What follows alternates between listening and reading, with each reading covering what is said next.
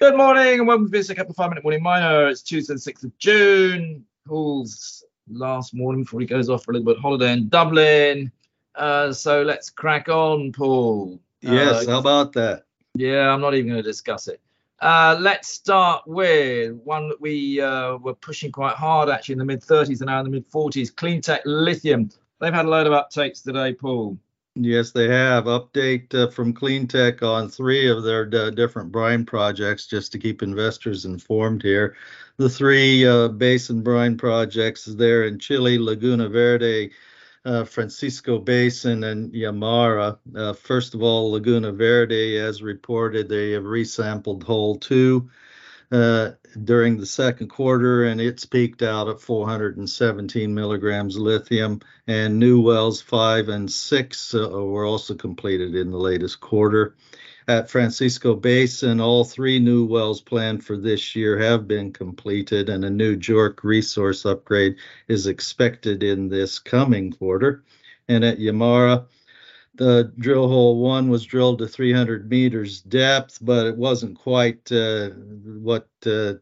from an operational basis what they were looking for. So they've shut that one in and have commenced a second hole fairly nearby, and that one's halfway down to intended target. So making good progress there, but also important to report that mining.com had done an interview with the Chilean mines minister and attempted to clear up the false narrative created by the media that Chile was intending to nationalize operations in Chile, and he made it clear that the only area that they're interested in at the current time of changing terms and arrangements is the Salar de Atacama.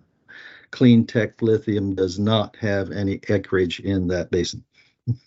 So it's all good news for Cleantech Lithium, and we like it. Yeah, as I said, we've seen a nice little rally since we started really heavily talking about it. But I think there's probably a little bit more to go here, so we'll keep talking about it. Let's move on. One actually, Jubilee Metals. We've talked about it quite a lot in the past, Paul. Leon Kurtzer is the CEO here. Very difficult man to get hold of, but it's actually an exceptionally well-run business, I think. Yes, that's right. And the Jubilee put out news here, the chrome and PGM producer in South Africa, that they have made newer arrangements on partnership intending to, which will result in expansion of the Inyoni operations for the Jubilee plant. Jubilee estimates it'll cost about $8 million in capex, but it will increase the chrome footprint for that operation by a further 360,000 tons per annum in operating capacity, which should produce about 200,000 tons of chrome concentrate and 10,000 ounces of PGM feed for that plant. So they didn't name who the supplying mine party is, but I would, from the way the press release reads, I think it's one that they already deal with. It's not a new customer.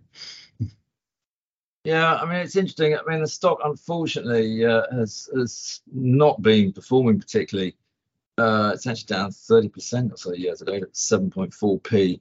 As I say, it's a good business. What else can I say? Not else. I guess what I would say is I think some investors probably have some concerns, and it wasn't mentioned in this press release just how much impairment on operations Jubilee might have at Inyoni and its other operations due to the power difficulties with Eskom.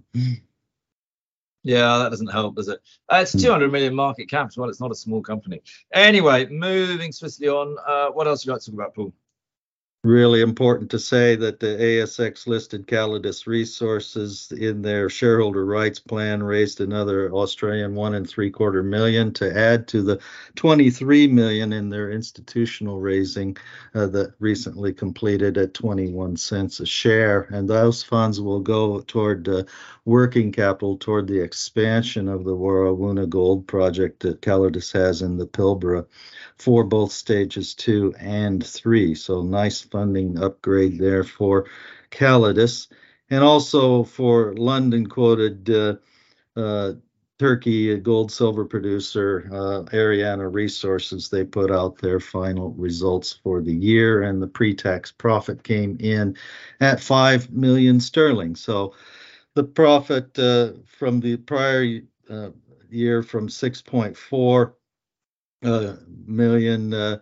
It came in less 2.7 million than 2021, and in part that was due to part disposal of Turkish interests in the comparative there for the Kızıltepe operation. So bottom line is company still performing pretty well.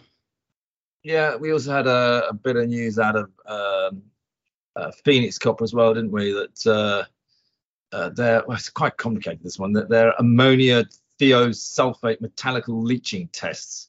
Is that right, Paul? Yes, that's right. But yeah, that's the bottom line, is that's the preliminary results looking really good for using ammonium thiosulfate for its extraction lixiviant for future copper production and gold production. And key point around that is it's a much greener lixiviant alternative than cyanide or sulfuric acid. So they didn't actually disclose the actual recovery results in the press release, so we can expect those in the future days, I'm sure. Also, just finally, Paul, a little bit of activity at Rainbow Rare Earths, isn't there? Yes, that's right. Continuing progress from Rainbow here on the Phalaborwa pilot plant. They have started up the front end of the plant, which would be the crushing, conveying, and screening circuit there to the pilot plant retreat the phosphate tailings there at Phalaborwa for rare earths production, and they will start up the back end of the plant here in coming weeks. Very good, Paul. Enjoy yourself in Dublin, and I'm sure we'll have you back on when you're back. Yep, I'm back Tuesday next week. Very good. I will still be doing the 5-minute morning mine as well, whilst you're away, though, Paul. Okay, very good.